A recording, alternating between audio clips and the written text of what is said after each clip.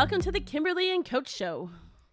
I'm Coach Culbertson. She's Kimberly Culbertson, and we're a speaking and podcasting duo on a mission to recharge, retool, and rehumanize leadership. Welcome to the second episode of our podcast. Today we have an amazingly influential guest, Abi Robins. Hey. We're so excited to introduce you guys to Abi. They are an Enneagram coach and yoga therapist, and also one of the favorite humans that we know here in Austin, Texas. Yeah. So, Abi, can you tell us a little bit about what you do and who you lead? Yeah. So like Kim and Coach said, I'm Abi, and I am an Enneagram coach and a yoga therapist. And so I work mostly one-on-one with people, helping them discover their Enneagram type and how their patterns are affecting their lives, so their personality patterns. And from there, we use the tools of yoga, so conscious movement, breath work, meditation, lifestyle changes, etc., in order to help affect change. So we use these conscious practices in order to help them find more freedom and to live the life that they actually want, and not one that's kind of dictated by a set of patterns that you may or may not be conscious of. So a lot of pattern interrupts, if you will. Mm-hmm. Yeah.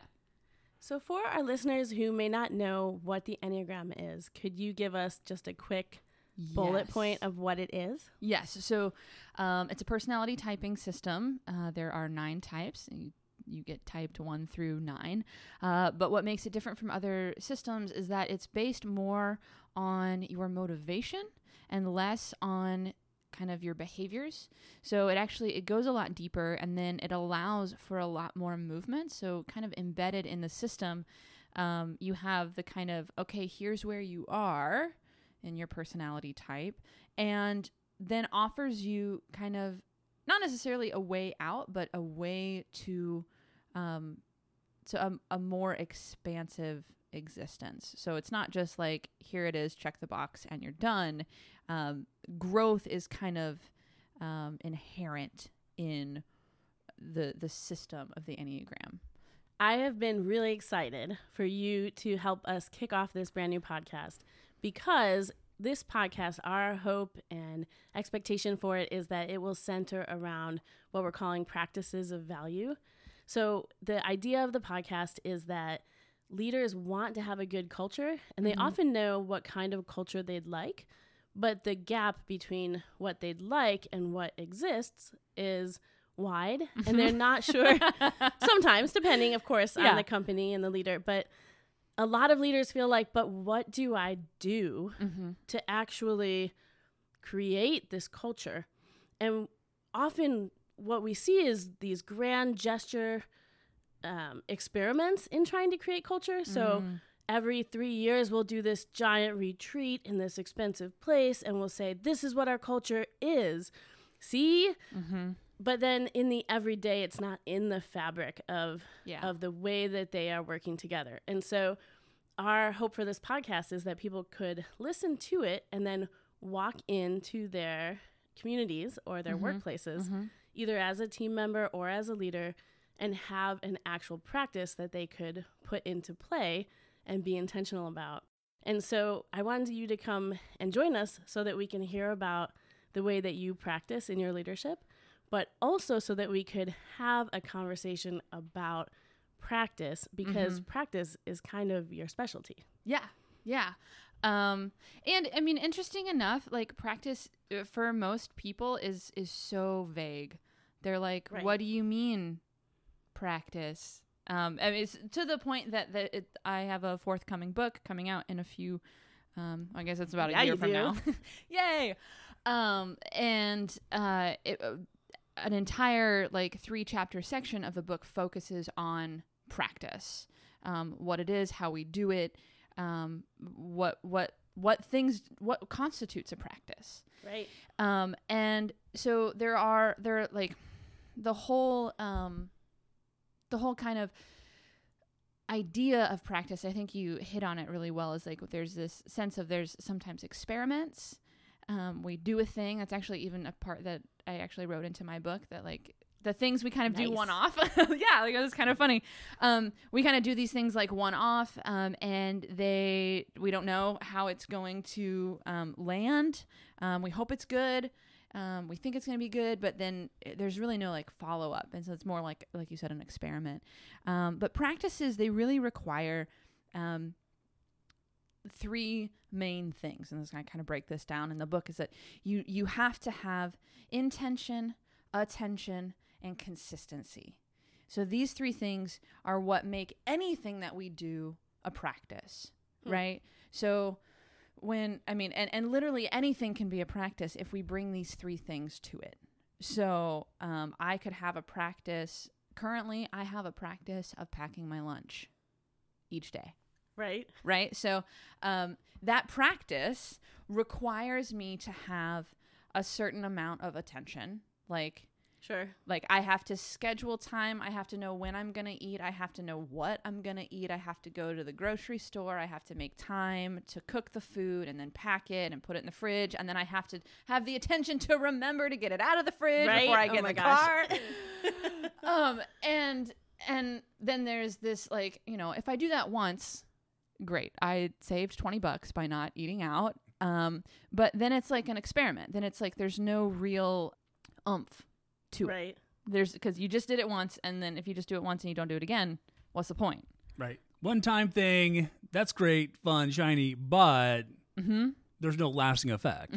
Exactly. Except the $20. Yeah, which, you know, and we all know how long $20 lasts. So it's not nothing, but it's also not creating culture. Exactly. Yeah.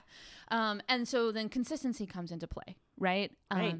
And consistency, I feel it more as a rhythm. So it's really necessary that some practices are meant to be done daily. Some practices are meant to be done hourly. Some practices are meant to be done monthly, right? So it's finding the right rhythm for your practice and kind of what's appropriate. So when I started practicing yoga, I was practicing like hot, sweaty power vinyasa, right? Like real intense stuff.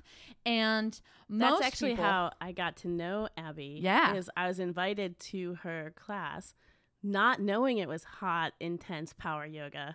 Yes. And I thought I might die. Yeah. But I didn't. You did not. And here we are 5 years later. Yeah.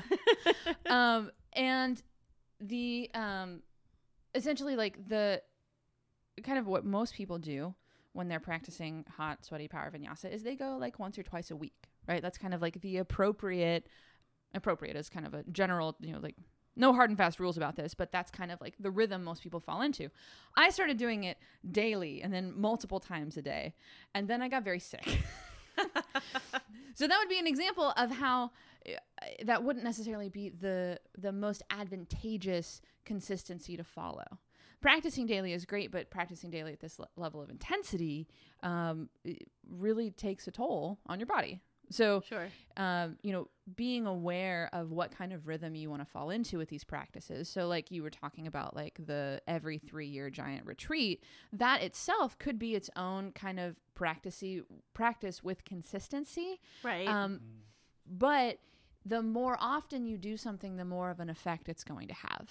So if I only do that big thing once every 3 years, then yeah, at that point we're gonna hit the high, and then it's slowly gonna taper off, and then it's gonna be next to nothing for the next, you know, 2.5 years until we do the next one, and it's gonna jump up, and then it's gonna peter out for 6 months, etc. And I think that kind of thing can be a really good practice. Oh yeah, but it is unlikely to vastly change the day to day when you go out of the workplace to experience something entirely different. Then you aren't changing much about how you work in the workplace consistently. Yeah. And so with the kinds of practices, I think consistency really, both consistency, that's a hard word to say, God, and attention and intention all kind of work together to, you kind of set them depending on what you want from the practice. Right. And so, I was talking a little bit about the attention that it requires to do this packing my lunch, right? And then I have to do it consistently to make any sort of effect. I've been going through a whole bunch of different like health changes, and my yoga therapist actually sat me down yesterday and was like, you've done an amazing job shifting all these, things really quickly. And, you've built kind of these practices around what you're doing. So I've changed how I eat. I've been packing my lunch. I'm now vegan.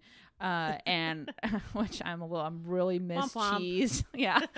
And then I'm exercising a lot. Like I'm getting a lot more cardio, which I am like not a fan of cardio. And what my teacher pointed out to me was that you've done all this stuff. You're giving a lot of attention to these things. You're doing them very consistently. And my teacher pointed out that you're missing the intention. Oh, interesting. And intention is really this so vital piece of what a practice is, because it is essentially what guides you. So if your intention is to make people feel good once every 3 years, then that whole retreat situation is great, right? Right. Okay. So like it all depends on your intention. But if your intention, like you guys are saying, is to shift a culture and shift the day-to-day work experience, then that's going to drastically change what it is that you're doing, like what it is that you're practicing. It's going to change the amount of attention that you bring to the practice. It's going to change how consistently you practice it. And so for me, my teacher was like, you're doing all this work to improve your health. And, like she asked me like, why are you doing this? Like, why are you continuing to do this? And, I've had like a strange health scare, and I was like, well, I'm doing it so I don't die. Right. Which is a little alarmist, but also is very true for me in the moment. Hey, I understand this at a deep level. You so, know yes. me, coach, you know. Basically my intention is like, I don't want to die. Right. And so that dictates not only how I'm doing the things that I'm doing them out of this kind of sense of fear and this sense of obligation. And the thing about intention is that, yes, it affects how you do things, but it also affects what you get out of them. Yeah, for sure.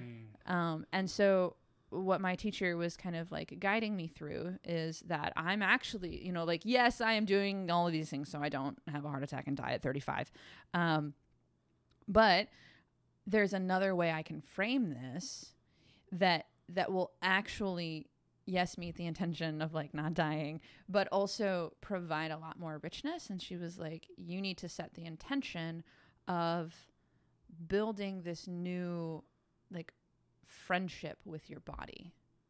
And even though it's only been a few days of like working with this intention, it has drastically changed like how I feel about what I'm doing, which in the long run will make it more sustainable to continue these practices. So this morning it was super, I had trouble getting out the door and I was kind of running behind, and then I was like, crap, I have to have lunch and all this stuff. And then even just the small pause to remember, like, where lunch could seem like an obligation and just another thing to check off that feels really like a drag.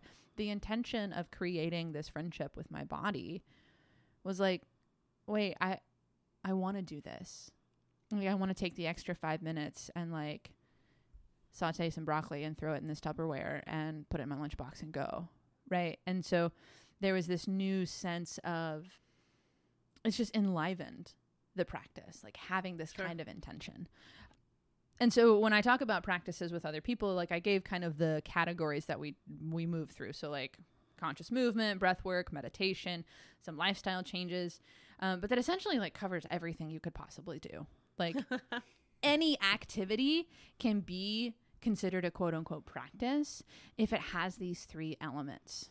Right. Yeah. And I think as we kind of pivot and move more toward a leadership kind of space, I think what you're talking about with intention and framing the why can be really powerful, because how often have we been in communities or work situations where someone is saying, now we have to do this.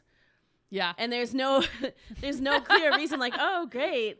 Here's an arbitrary thing that I need you to do.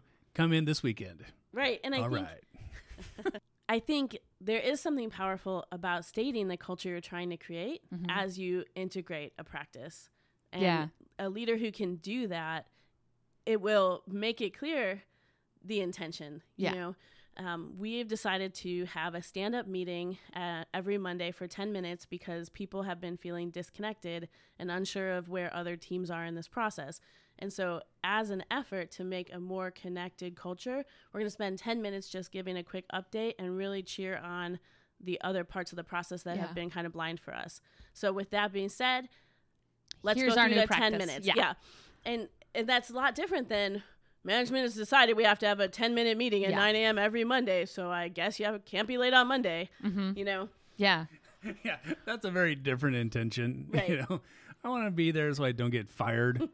Yeah. Right. Which you should be there so you don't get fired. yeah, but it's going to be a very different experience than Yeah. I want to be there so that I can be connected to the people who are working on the other parts of this project. Yeah, I mean, it's the same thing as like I don't want to die versus I want to have Right, you know, exactly. this like experience of being friendly to my body. And I think, you know, especially when we're talking about kind of this cultural aspect in businesses and corporations and in the work that we're doing, is like you said, clearly stating the intention also creates buy-in. Right. So like practice in this context, yes, a leader has to practice, but the thing's not going to stick if everybody else isn't on board, right? Like, so it doesn't matter what a leader does if they haven't inspired their you know, their workers or their teams or whatever, you know, their quote unquote work family, if they haven't inspired them to get on board, then the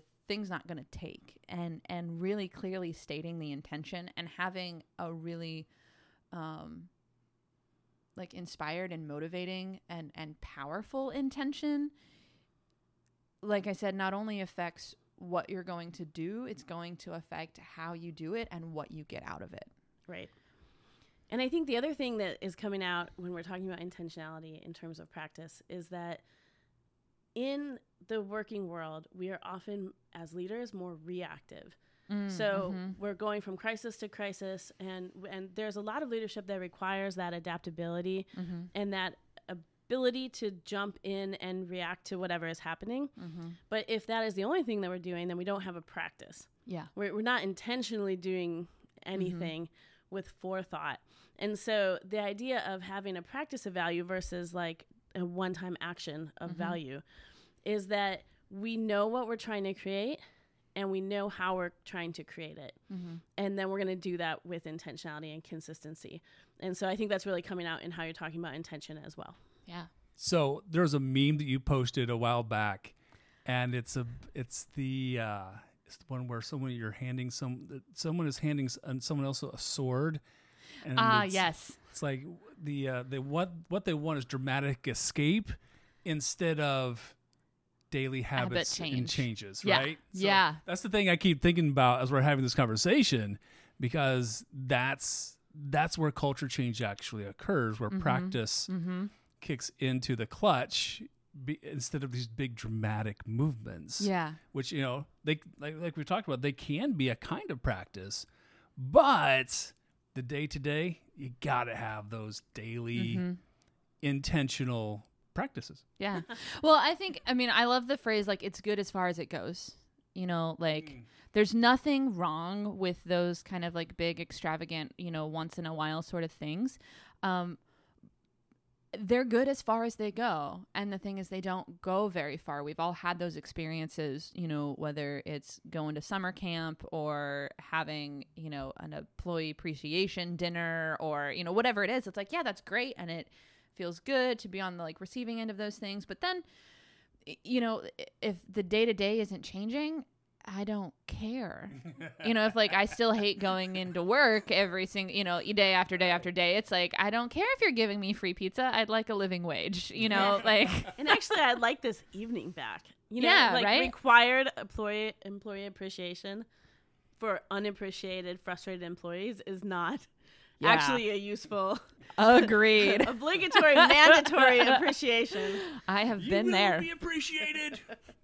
Okay, so with the time that we have left, I want to talk to you about your leadership, the culture that you are creating when you are coaching clients and when you are in a workshop, and then what practice helps you create the culture. Yeah. Yeah.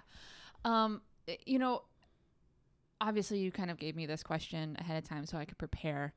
And in kind of thinking about what kind of culture I want to create in a one-on-one space, it's very similar to what I also want to create in a workshop space. Right. Which I don't think I had like realized or like put a finger on until like thinking through this stuff. And I want to create a space where people feel open to explore and open to explore themselves. Right. Which lots of people are open to explore. Not a lot of people are open to exploring themselves. That is so true. See previous meme. Yeah, right? Like, and it's hard. And because I've been on the other end of it, I understand. I have a sense of like, what helps people feel safe enough to share themselves in a deep and meaningful way. And not only share themselves in that deep and meaningful way, but then to look upon themselves and the things that they're doing, the things that they're saying and feeling and all of this stuff with a sense of like scathing self-honesty. It really, like, there has to be a really strong container to hold that. Yeah, absolutely. And so whether I'm in a workshop setting where I'm kind of like in charge of and managing this container for anywhere from 10 to 50 people, or I'm leading a webinar, or I'm working one-on-one with clients, there's the sense of we have the tendency to think that if I want to hold the space really well, I need to be hyper-focused on who I'm with, right? Like the people in that container. I need to be so hyper-focused on them, right? So that I can think and adjust and shift things and so I can be like the ping pong player playing ping pong against themselves, right? Like I'm going to do everything that I need to do and keep the ball in play. The reality is, this is actually a practice that I learned in my training with the narrative Enneagram. I can't actually manage what anybody's thinking or feeling or saying to that, even to that extent. Like I'm not in charge of that. I can't control for that. But it's my job. Just fast forward on this epiphany. That would be really nice for me. Yeah, it's like let's get the ball rolling. Okay, it's like that language is inappropriate. Like, like I'm not a referee. Like that's not my job. I'm a facilitator, and I'm facilitating whether it's a workshop or a one-on-one session or whatever it is. I'm facilitating a space where people can explore. And so, in order for me to be a good facilitator, I can't have my attention 100% on other people because I can't manage other people. It's not my job to control them, to keep them in line, or, to keep the wheels turning, whatever.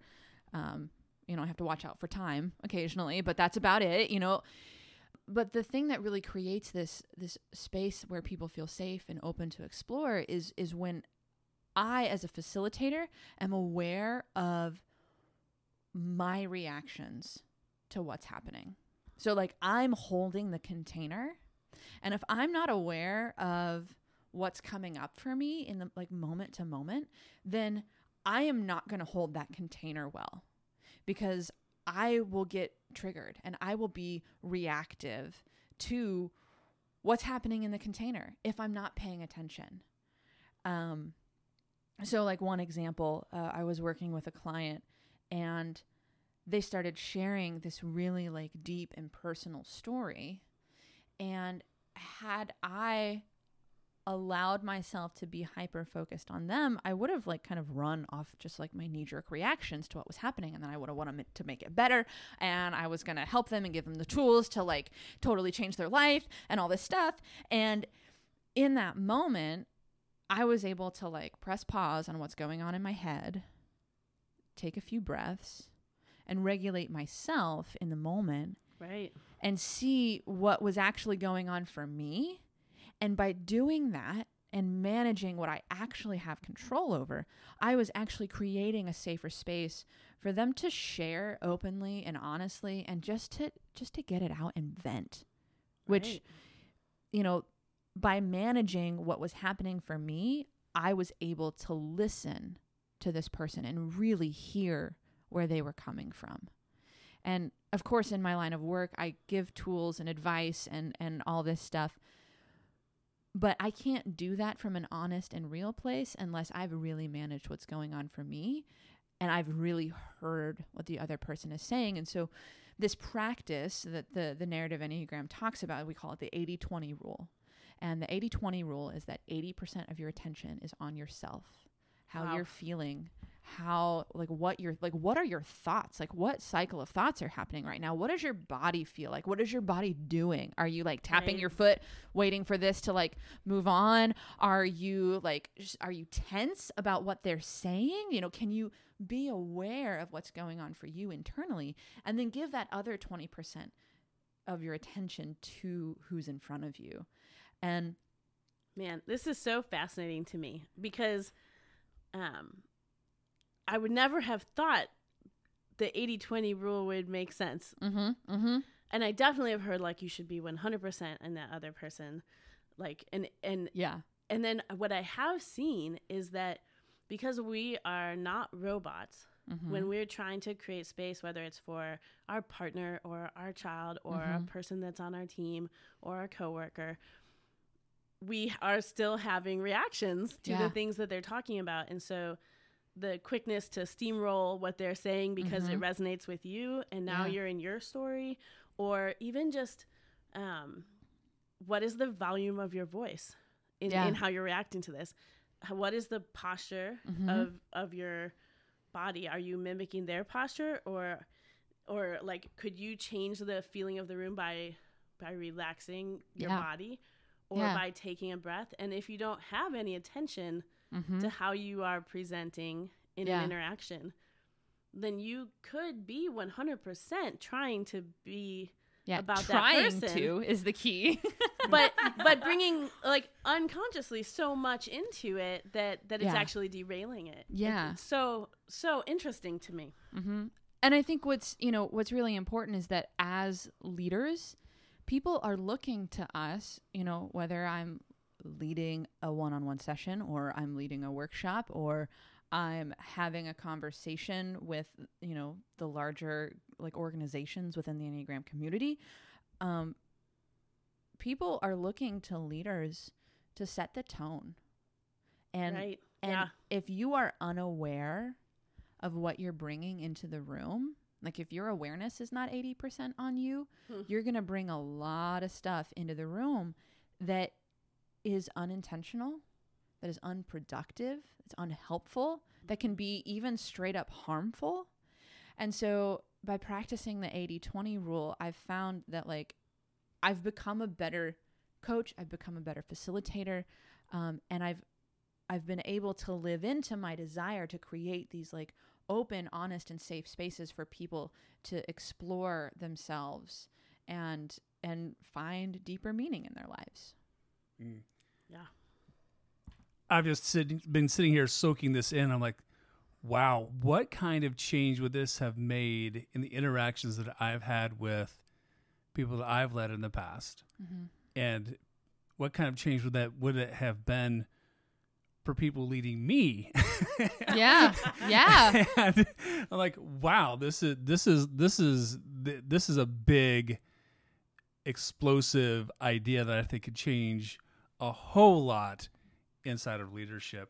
So as we bring this on in for a landing for this particular episode, because all of us are going to be thinking about this for like the rest of the year. It's only February, y'all.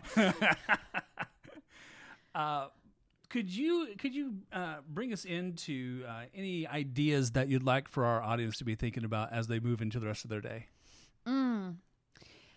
I love, when we're talking about practice, we were just talking about some really solid like self-awareness practices. I think if there's any idea that I'd like to get across that I think are valuable for leaders, whether you're leading, a giant boardroom or a Fortune 500 company, or you're just leading your kids to bed in the evening, Oh my gosh. How you need to be aware of yourself in that interaction. Yes. Yes. It's so intense. But we're talking about these practices because we feel that there's a gap between where we are and where we want to be, right?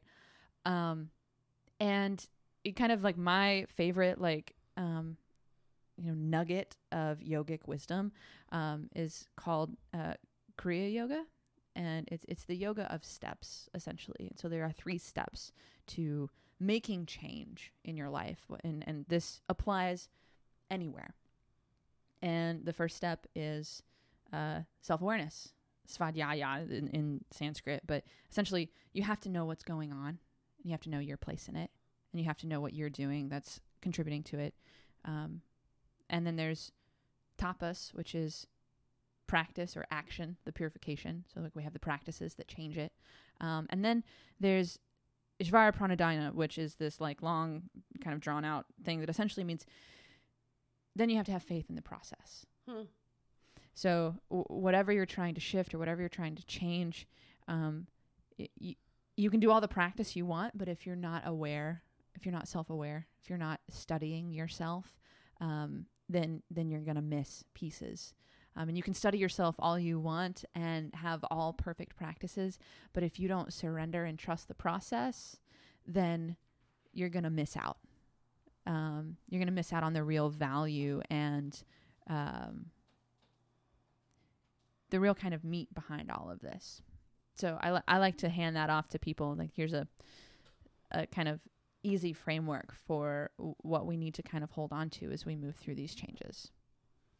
Man, thank you so much for joining us today and sharing your perspective with us around practice and giving us a practice that we can implement. I'm excited to put it to work.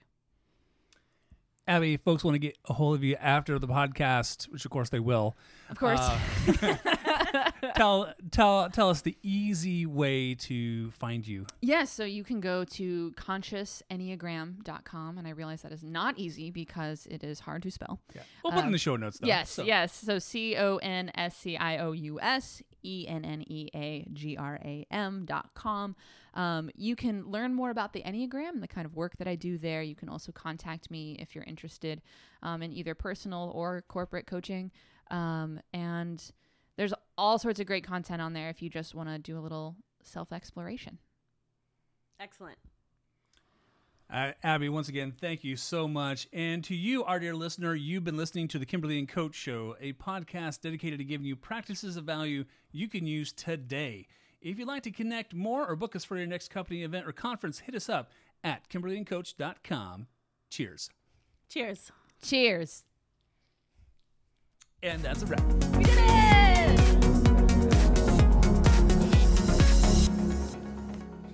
Thank you so much.